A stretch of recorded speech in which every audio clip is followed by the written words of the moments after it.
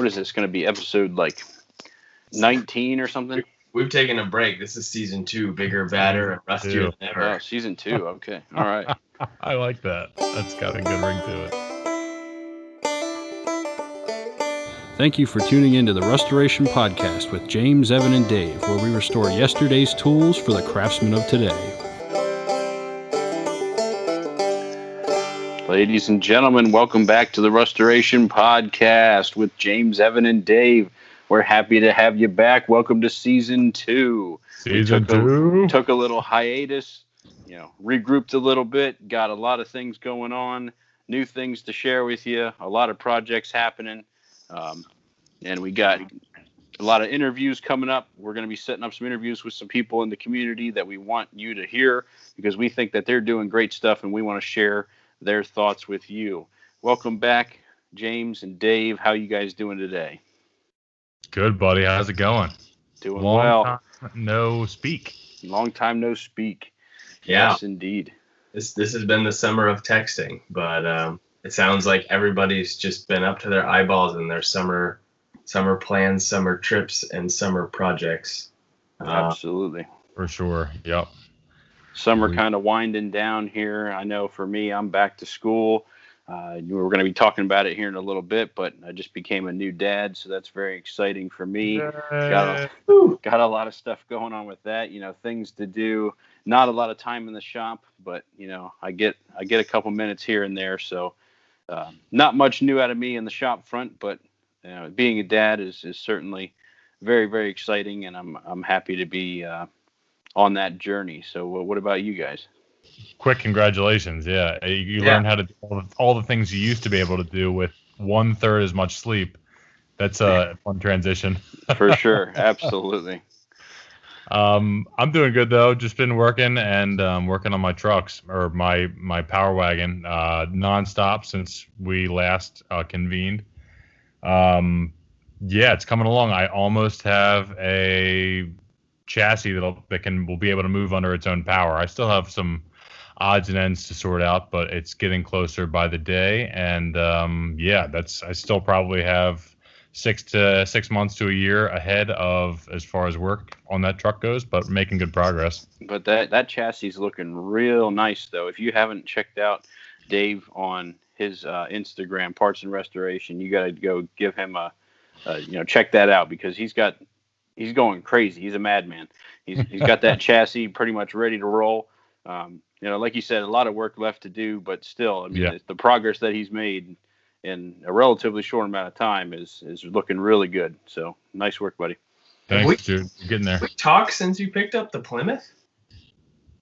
I feel like we have. I don't know. Maybe not. If we haven't discussed that in here, I did a cash-free trade. I put something. I went and looked on Facebook Marketplace on all the old cars and trucks, and I just messaged people. I had an old 1998 Chevy pickup truck for trade, and I just would message people like, "Hey, you looking to trade for a good running, work truck?" And I got a couple bites. I probably sent out 50 messages to people within like a 150, 200 mile radius, and I found somebody who had a 1940. I think it's in 49. No, it's a 48. A 48 Plymouth Special Deluxe four-door sedan with the suicide doors for the back seat. Super cool car, definitely crusty, covered in the frame is rusty, the engine was seized completely. It's definitely going to be a project. I'm actually kind of contemplating maybe putting the cab on a 4-wheel drive Power Wagon frame, which someone offered me in Canada. I'd have to go pick it up, but totally free, complete running chassis with engine, transmission, everything. And I have been toying around with the thought of mounting the 4-door sedan chassis or body on a Power Wagon frame. That would be sweet for free, though. For free. Where in Canada? Several 100-mile drive.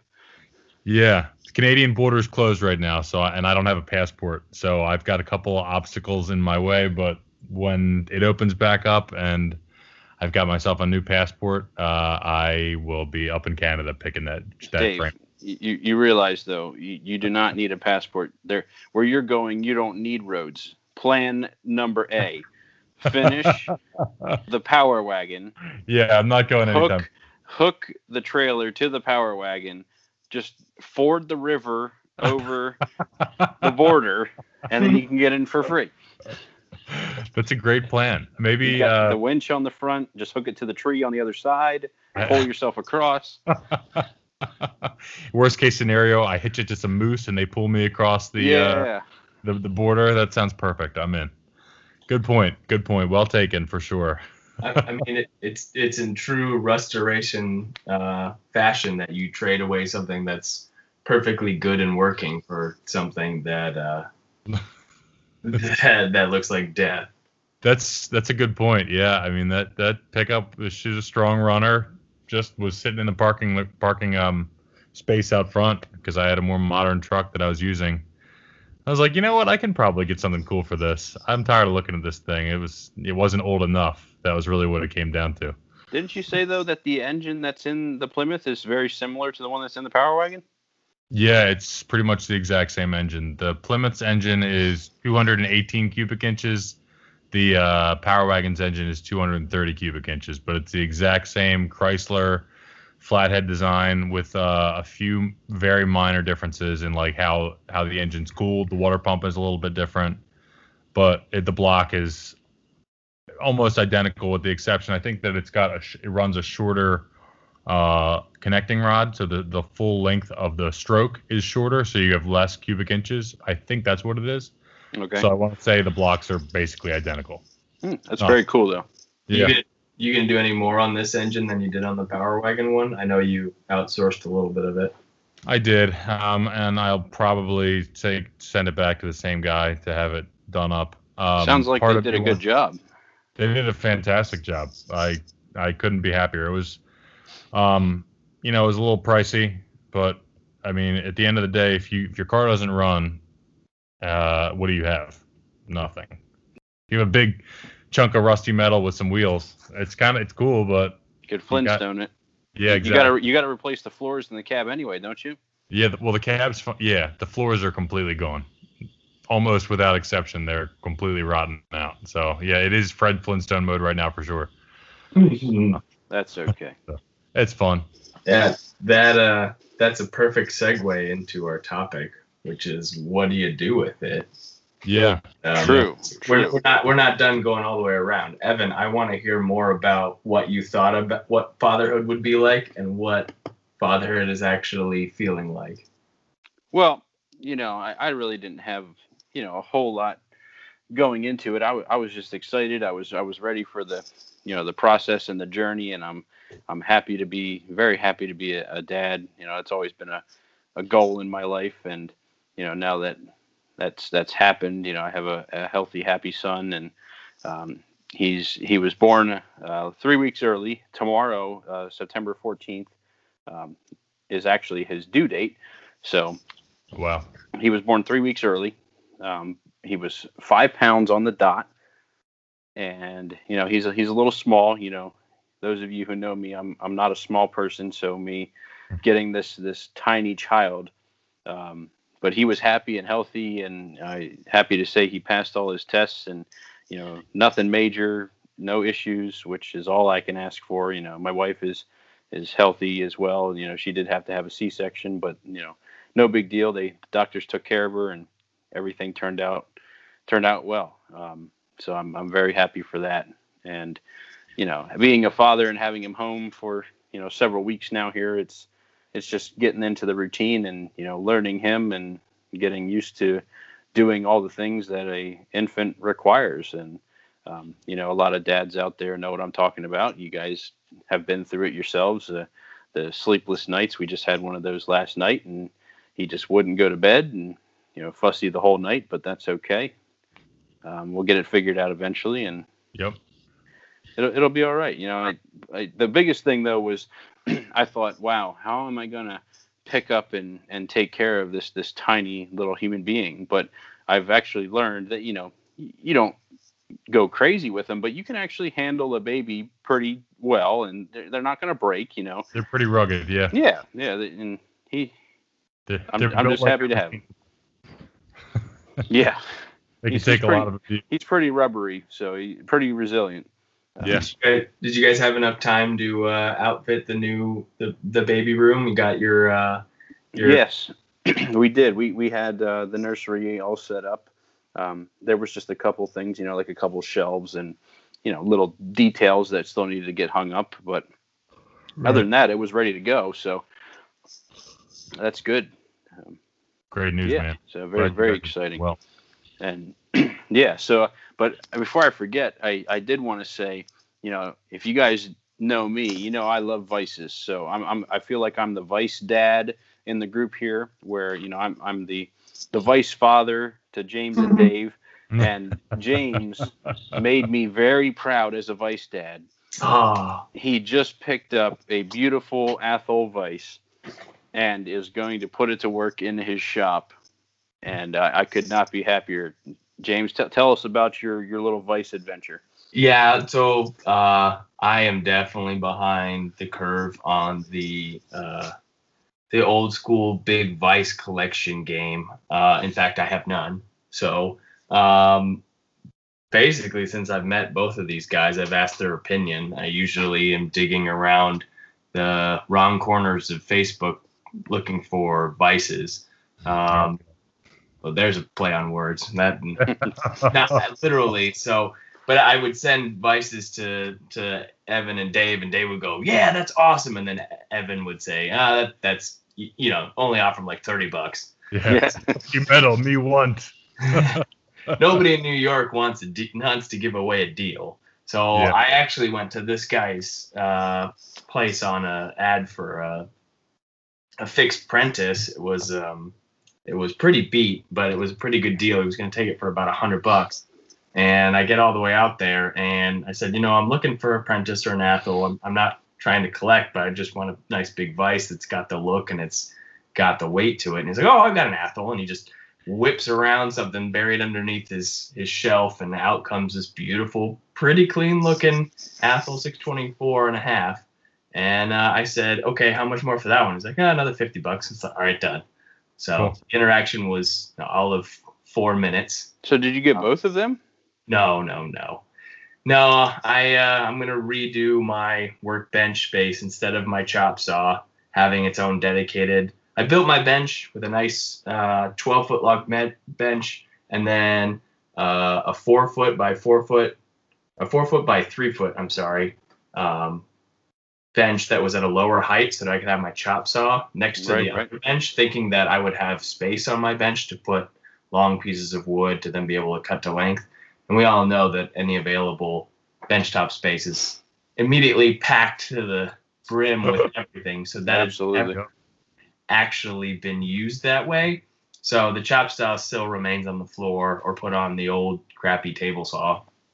So I decided that that's going to be where I put the Athol, because it's got a nice exposed corner and the Athol's a swivel, and I can get to whatever I need to wide out in the open next to all my available vehicle space in my garage. So it now has a proud little shelf and display area. I'll eventually clean it up a little bit. It's got some weld spatter on it, but the color is good. All the pieces work. There's no major damage. So pretty happy with it. Fantastic. Love it. Great work there, James. For the uninitiated, can you describe the Vice? Is it serrated jaws, flat jaws? Does it have pipe jaws? Does it have an anvil flat surface on it? Talk about that a little bit. It does not have pipe jaws. It has serrated jaws. The jaws are a little beat. One of the corners of the jaws looks like it got chewed up, probably hit with a grinding wheel. But the rest of it is solid.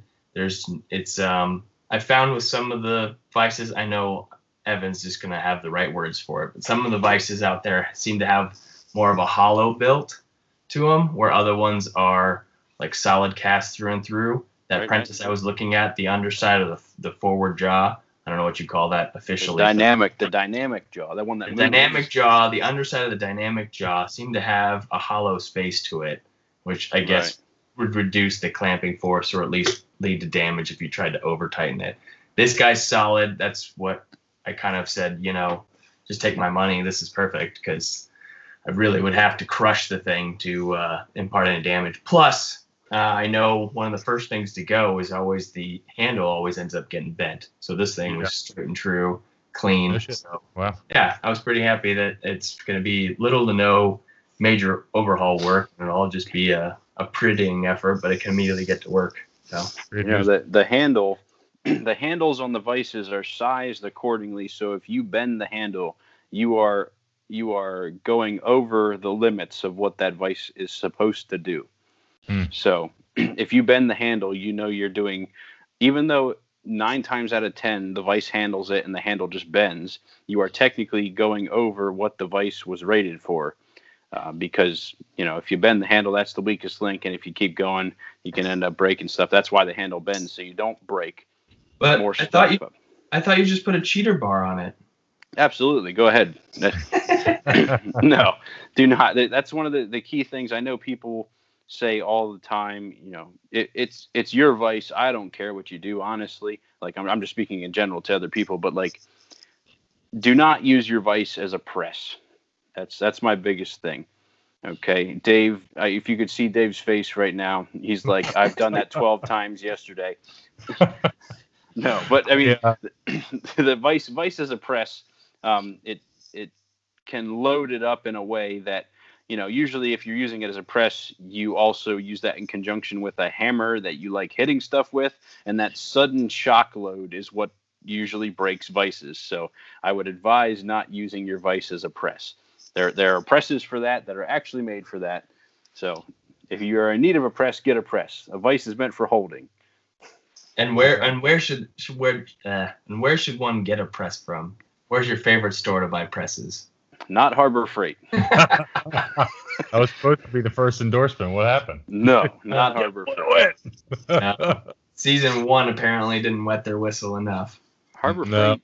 I mean, well, they do have a press, but I like the older Arbor presses, that have like the hunchback style. They have the ones that are made out of the steel I-beams that have, the hydraulic jacks in them. Mm-hmm. So I don't really care for that style.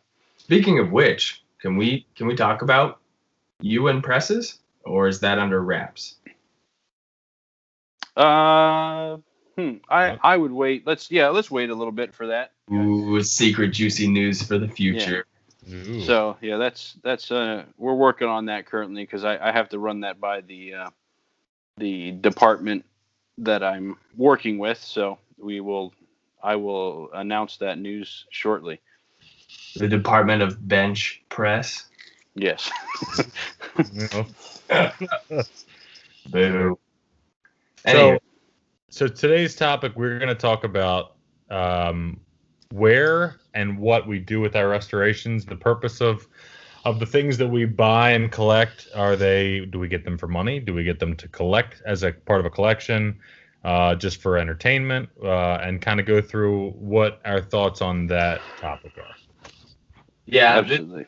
This is a couple folks had emailed us, which I greatly appreciate. It's awesome to get your emails. I hope everyone's sending their emails to the Restoration Podcast, because the Restoration Podcast is not getting a lot of emails. So either I need to set up another email account to forward from one to the other, but we are misspelled for the punny sake. So when you send us suggestions and emails, the Restoration Podcast at gmail.com. I'm sure there are millions of fangirls and emails to the Restoration Podcast, but we haven't seen that. So all the Nigerian princes and their $1 million are missing our inbox. Hello, sir, ma'am. Do you have 40 crescent wrenches that you could trade for treasure? Yes, absolutely. In fact, I do. It's on my floor. That's what I do with my stuff. I'll start. I think I've said it before. Almost all the tools I collect are for a nostalgic purpose, but I really want to put them to use. I haven't found something that I just want to have for having sake and to clean up to the point where I display it and show it off. It really, I mean, the universals are crazy enough to show off all the time, but I really do want them to be workhorses. Yep. But at the end of the day, for me, if they're not going to work, the history is cool, but I'd probably view it as something to try and get onto a history buff, maybe for a few bucks, or maybe just to make sure that the story keeps being told.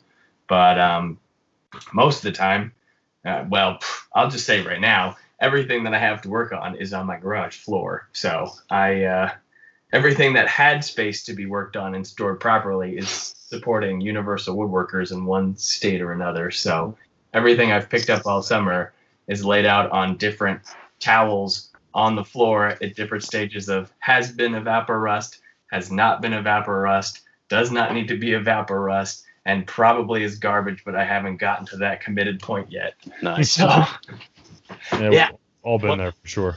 One guy was giving away like 50 F clamps, and I'm pretty sure 40 of them are garbage, but there's a pile of them that I just need to go through because as a woodworker, you can't say no to free clamps. Yeah, you can never have enough clamps. Yep. I mean, you can definitely have enough busted clamps. So at some point, I need to get rid of those because it's more frustrating having clamps I can't use. There's always that project though where you have 100 clamps, but you need 101 to clamp what you need to do, and so you always need more clamps. Yep. I always feel like I have enough, and then when I go to actually clamp like a glue up or something like that, I am always painfully short. They like sit in a big pile in the corner of my shop, and like I stare at it all the time, like, man, I got a lot of freaking clamps. Like it never fails. You never have enough. Yeah, I always look at the same pile and go, I don't have any of the clamps I need ever. I always have all the clamps I don't need. But to round out my situation, I don't think I haven't really been restoring enough or finding enough things in my own personal game to say I am getting this specifically to restore it, to sell it. I'm sure there are a few things that when I clean them up, if I don't find a good use for them, I truly do think I will find a home for what I pick up. But if I don't, then I'll probably sell them. I just haven't really pursued that yet because as of this point, I don't have enough time in my day to be flipping stuff. I really just want to get my shop to have that feel while it keeps going. Yeah, I mean, I'm kind of in the same boat as James here. 99.9% of the stuff I pick up, I would say is for my own personal use and for my personal shop, because I want it, and I tell my wife this all the time. You know, it's my excuse to get her to let me buy another tool. I say every time you do a project, you find out what tools you don't have. Yeah. And so I'm always picking up stuff like, the obscure things like where, I could see myself using it, but I may not need it for 6 months or a year or a long time, but I know I'm going to need it eventually. And when I do need it, I have it. So, like I also do not flip as much stuff as I buy. But when I do, I flip stuff to further purchases that I would like to make for stuff that I do want.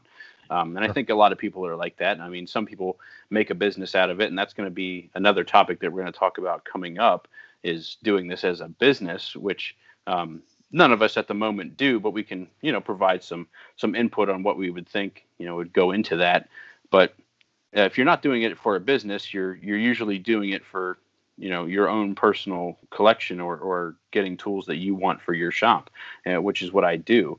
I do have a vice collection. I've talked about that several times, where I buy vices that I don't necessarily use, but I enjoy the history on them. I like, the way they're built or the manufacturer and the history behind them. So I put them on my shelf and I collect them. That's my hobby, and I like cleaning them up and fixing them and getting them in usable condition again. But I don't necessarily use every single vise that I have. I do have a selection that are mounted to my benches and I do use. But, just to sum it up, I personally, I buy stuff for my personal collection and my shop for me to use. And I love the history, and, I'm not going to go on bashing foreign made items. I mean, there are still domestic made items that are junk nowadays. We live in the throwaway culture, and I like getting these, wrenches and tools and sockets and whatever else from 50 years ago that are still perfectly good for a fraction of the price of the inferior new model that is available for, 10 times the price. So that's where I kind of go with things, and I have them in my personal collection, and I love being around tools, love being around vices, and that's where I go with things. Have you sold any vice that you have picked up and fixed up? I have sold several vices. Normally I either just clean them to get them in operable condition, or I found such a good deal that I just buy it and immediately post it for XYZ price, higher than what I bought it for, just because I got a great deal and I know I can sell it for more than that. But I have restored vices, or use the term loosely. I've cleaned up and painted and made look nice again. Vices, and I have sold them.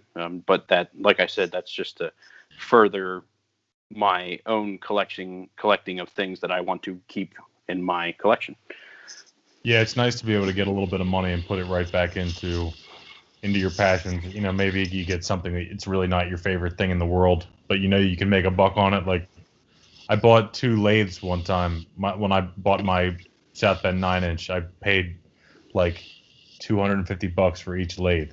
They're both old South Bends, and I was able to restore both of them. I kept one, and then I sold the one for $750 and made enough money to cover the cost of the first one and then some. So nice. It's great, and was able to use some of that residual cash to find something else. Nice. I think there's kind of at least for me, just kind of going back to the beginning, it's been sort of an evolution. When I first started doing this, I didn't really have any tools. So I wanted to get tools in my shop and have like a little bit of an arsenal of things to use. And as I've found more and more stuff, it's like, I find something cool, and it's like, well, I already have one of those, but it's cheap. I could probably flip it and make a little bit of money on it just by doing a quick cleanup, like Evan said. And it sort of depends on what's out there. I mean, sometimes I'll find things that are really cool and catch my attention, and I certainly don't need it, but like, you never know. If you're better to have it and not need it than not be able to find it when, when it comes down. But it is nice to occasionally find when you have all the tools you need to do a good restoration, and you see something come across your path that you can flip and get a good profit on.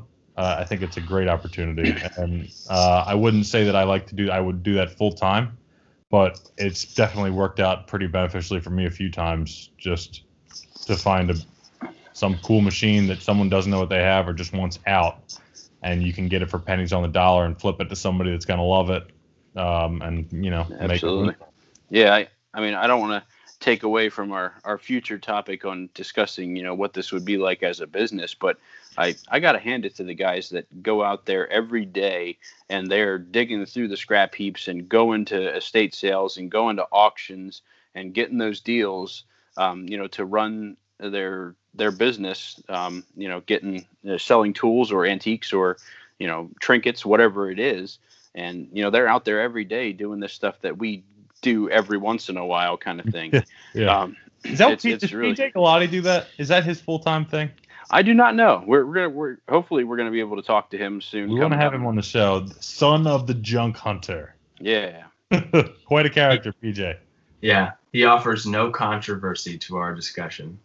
No. None. Yeah, PJ's an awesome guy. I'm excited to have him on. On that note, those guys hustle, and they hustle hard, but they make a commitment that their entire utility and space is in that pursuit, which means that at some point or another they commit to having all of their stuff outside and becoming their yard. Yard. See, like I couldn't do that, because if I went to auctions and estate sales and dug through the junkyard every day, I would keep way more stuff than I sold. I'd be going crazy. Yeah, it's the danger of getting involved in that is, when everything is a great deal and, you are inundated with great deals, you still wind up spending a ton of money and you lose a ton of space. Yeah, so. Like it was on sale though. It was on sale. No, you still spent $300. Yeah. Well, it's cool when you see those auctions. Like, I've done a little bit of auction hunting recently because I'm trying to find some sheet metal working tools. I'm trying to get a sheet metal shear and a brake to make some sheet metal parts for this truck. And like you'll find something on GovX or not GovX, BidSpotter, Government Surplus websites where it'll be listed for like this giant 800-pound machine for like $5. It's like, but you spend $5, but you still got to drive 3 states out. That's all the gas involved in that. Yeah, and they never let you touch the machine. You always got to hire the rigger to get it out of there. Right. It's a mess. So it's still, you wind up still parting with a ton more money than you think you're gonna.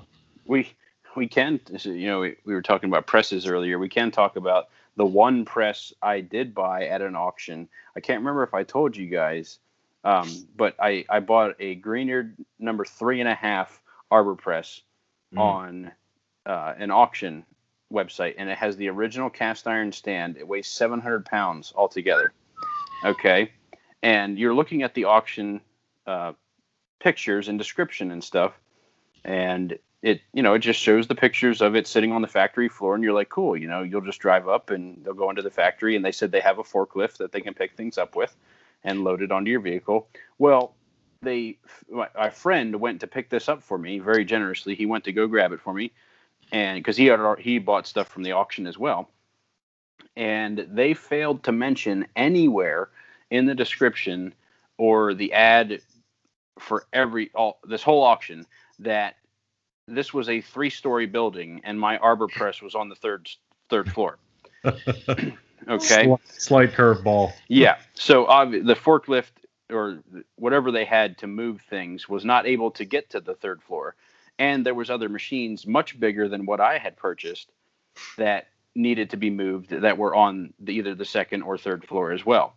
So my friend, he brought a couple of his friends to move his stuff, and they were all but ready to try to take this thing down 3 flights of stairs, which I do not think would have ended up very nicely. And then they spotted it. Yeah. Floor, real quick. Yeah. So they spotted in the dark corner of this abandoned warehouse that somebody had purchased and is selling all the stuff, the freight elevator. And they talked to the guy who owned the building, who happened to be there. And he's like, oh, yeah, I think that works. So they go over and start pressing some buttons. And the freight elevator luckily comes to life. So they were able to get it on the freight elevator and down to the bottom floor. But I do not want to know what the guys that bought like the big, they had massive drill presses and lathes and huge metalworking equipment that weighed many thousands of pounds that I'm sure people were extremely angry to find out that they were on a 2nd floor when it didn't say that anywhere. So jacked up. Engine hoists and ratchet straps. Yeah. Yeah, they can solve all the world. Balls of steel. If you want to take a 700-pound arbor press down a flight of stairs, you go right ahead. I'll be standing at the top. Yeah. I was going to say, draw straws gets to catch that one. Yeah. Oh, my gosh. That is some really hairy stuff. Yeah, so I mean that's I guess that's the quick and dirty of what we do with it all and what we do with the stuff that we buy. Do you guys have anything to add to that topic? I want to ask Dave. Before the flywheel got messed up, did you have intentions of keeping the printing press, or was that always a restored to sell? You know what I did? So just some background. So I bought some printing press and a big paper guillotine style shear out of this guy's printing press shop that was like dilapidated and abandoned. And I bought those at a steep discount to restore and keep in the shop. And I had some aspirations to maybe make some like 3D printed like what do you call them, like press dyes or whatever, where you put some ink on a roller and you could make cool prints. I thought that'd be kind of fun. But yeah, I damaged it in the process. No, I actually, I was still planning on restoring that. Actually, I talked with Jimmy DiResta, had offered to help me repair the shaft. We were going to put it on one of his monster lathes. heat it and straighten it. But in the meantime, I found the Power Wagon, my dream truck and my Power Wagon, and everything got put on hold. I'm literally like mid process with the paper chopper. It's in parts, mostly primed, not completely, all over the shop, and I just had to put my life on hold. Anyway, in the process, I'm trying to be a good salesman with the concept of everything's on sale for the right price kind of deal, So I listed that machine for like 10 times more than I got it for on Facebook Marketplace, with the hope that some like business would see it and be like, oh, we're a printing press, we're a printing shop, we have to have this as like lawn art or something like that, and they'd be willing to pay for it because it's what they were after. And I essentially got that deal.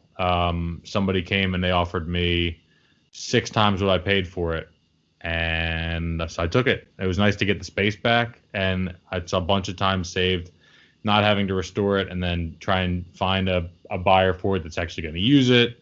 And there's not a huge market for them. And I actually think it was probably more valuable in its as-is condition, at least for this guy. But no, long story short, no, I was going to restore it and use it, but it actually worked out pretty well for me. I immediately, just going back to what we're talking about, I took the money that I got from that sale and I used it to buy the bed for my Power Wagon because my truck didn't come with a bed. And so that was literally a 1-for-1 trade, essentially, in terms of I got the money that I needed to buy the bed with out of that sale. It worked out great.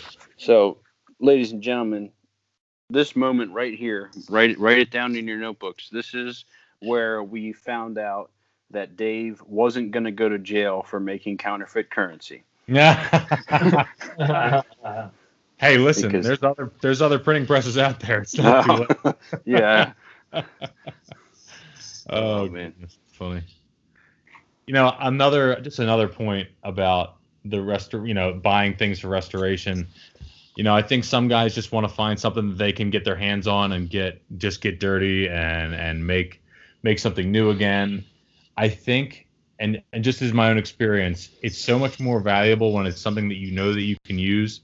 I bought things that I thought looked cool to try and use as like clickbait for my YouTube channel, like where I'd find some interesting old tool and try and make it look cool again without really having much use for it.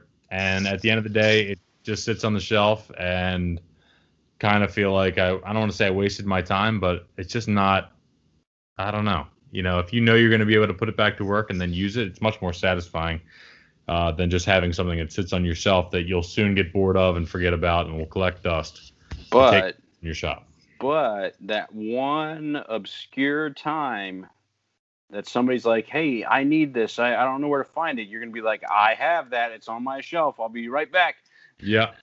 Or that one obscure time where restoring the 100,000th vice on YouTube leads to 1 million views and you get all the ad revenue to buy whatever you want. Yeah, absolutely.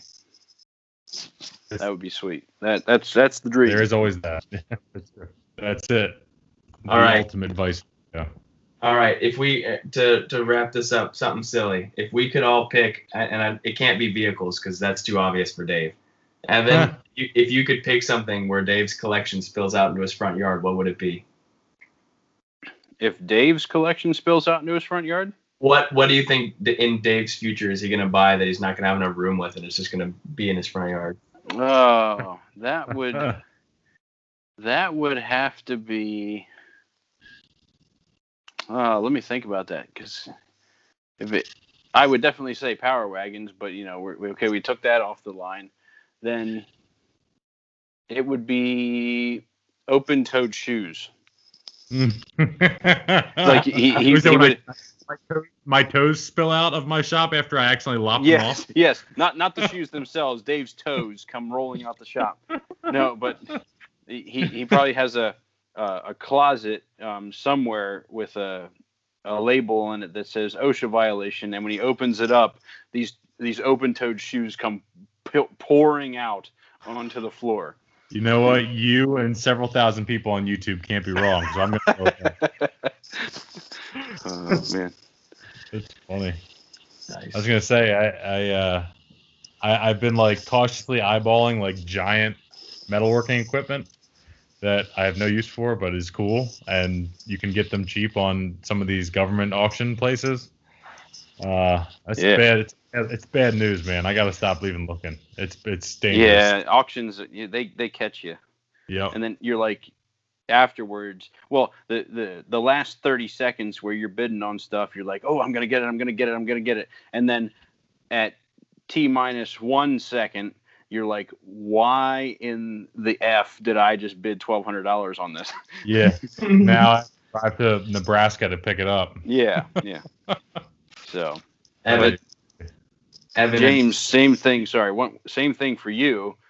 I think if you had a closet in the back of your shop and you open it up, I think big old 10 horsepower single phase motors would come rolling out. Yes. For you. The 4 or 5 other Universal woodworkers he's hoarded and hasn't told anyone about. Yes, absolutely. Yes, those are just going to become garden beds out in the fields. And so, you're going to run these motors just for the love of hearing them run as your electric meter outside spins like no tomorrow. Yeah, they all have to be single phase because I haven't committed to a phase converter yet. 110 volt, 1200 amps. That's so scary. Evan, have you seen the Javos Ironworker? No, I have not. Oh, the big German Supervice, the one that like Fireball Tool is making a reproduction of. Yes. Have you seen those videos? I've watched those videos. It's super cool. His is going to be, I mean, it's solid steel plate what he's making everything out of, but his is going to be like, 2-3 times heavier than the actual cast iron vise, and it's just going to be an absolute unit. It's insane. I think it's awesome. I see you making like a mailbox out of one of those. Yeah, the kids come by with the baseball bat, and then their arms just immediately disintegrate when they hit it. From the vibration traveling back into their body. Yes. Your boy's going to be learning to drive, and he's going to take the entire side of your car off because he definitely backed out wrong. Yep. Yeah. Oh, I can see it. Evan, have you ever considered, as a vise aficionado yourself, have you ever considered fabricating a monster vise like that just for kicks? It would be really cool. I'm not the best welder. I know how to get metal to stick together, but the level of welding that's required, and you have to be relatively precise with it. If you watch Fireball Tools videos, he's got, fixture plates for days. We're talking about clamps. He's got fixture plates and clamps. He could set up the space shuttle on there with just his fixture plates and clamps. Uh-huh. So he's got the setup for it to keep everything straight and exactly where he needs it. And, when you're welding heavy duty plate like that, you have to have the correct setup because off the shelf, Harbor Freight welder is going to keep that together. You need the heavy duty stuff. Yeah, for sure. That's a lot of heat needs to go into those things to get them to stick, for sure. Yeah. There's like different, I don't know all the specifics, but there's different levels of certification where, you have to get certified to weld certain thicknesses of plate, and in different positions, like, there's upside down, there's sideways, there's, inside a tube, outside a tube, and you have to get, practice and certified to do all of those. And if you're able to weld up to 3/4 inch thick plate, you're not able to weld 1 inch plate because that requires a different, slightly different set of skills. I am a hack welder. In Rose Float, the way that they inspected your welds as you were getting up to speed on welding is they take the pieces that you welded together and chuck them across the lab floor. And when they hit the ground or hit the wall, if they exploded, then it failed. Nice. That's cool. cool. Same with an X-ray. Yeah, it's almost very cool. Yeah. But just ended up putting like 4 extra layers on and you call it good. Speaking of putting together your own vise, going off of Fireball Tools videos, if I had a water jet that could take a 4x8 sheet of 1 inch thick plate, I would be doing a whole lot of stuff. I tell you that. So. Oh yeah, that's a huge game changer. When are you getting a drill press for your, or not a drill press, end mill for your garage? The Ready for milling machine, yeah. Well, I wanted to get that over the summer, but the wife, the better half, said, hey, Evan, we had the talk. Unfortunately, she said we're having a child. I know you really want a milling machine, but we need to kind of save that money for child things, which ultimately is the correct choice. But I had my 3-year-old pouty moment when I realized I wasn't going to get my milling machine over the summer. So you didn't take that and capitalize and buy like 7 clamp-on vices to make a little mobile for his crib? I should have. The sharp edges and metal things. The more I think about that, the funnier it is. Yeah, have them hanging. Yeah. That would be pretty cool. But it's all strung together with like aircraft cable. Yeah, I don't want to have to explain the thud and the very loud crying at 1 a.m. No, there'd be no crying. The baby would it'd be over. Double check your knots. Yeah. Can't tie a lot. All right. This is the good part of the show where all of our children are making it obvious that we are weary and winding out of this. So, but we do really appreciate you guys for listening to the Restoration Podcast. I know we took a little bit of a hiatus there, but welcome back to season 2. We got some great stuff planned coming up, interviews, new topics. Once again, if you guys have any thoughts, this is where we got the thought for this episode was from an email from you guys, you're the listeners. So please make sure you hit us up at the Restoration Podcast at gmail.com, as well as on Instagram at the Restoration Podcast. We really appreciate your listenership, and we hope you're enjoying the content. If you're not, please tell us. Give us some feedback. We would love to hear it. We really appreciate it. Yeah, the best thing that you can do for us is share it with like-minded folks. Give us a shout out on Instagram. Show us what you're doing, what you're up to. We always like seeing into your spaces and seeing what you're fixing up. That's it. We really appreciate you guys. You're awesome. Absolutely. Stick around. There's more coming. Thank you for tuning into the Restoration Podcast with James, Evan, and Dave, where we restore yesterday's tools for the craftsmen of today. See ya. Bye. Bye. Yeah. And I'm spent.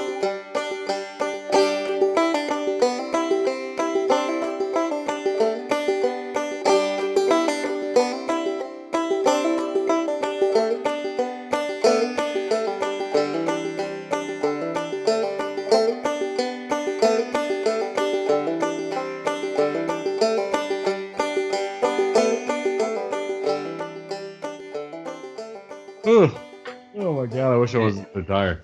Dave, I just imagine your head going down and then you just being asleep still in the call. You're just gone. Just sleep right there. Go on ahead. Here's a topic. Evan, is his screen frozen or is he just not moving? I don't see him breathing. Dave. No. So are you when is she gonna let you get the milling machine? No, well, that's the $1 million question. It's $1,000 question. Yeah.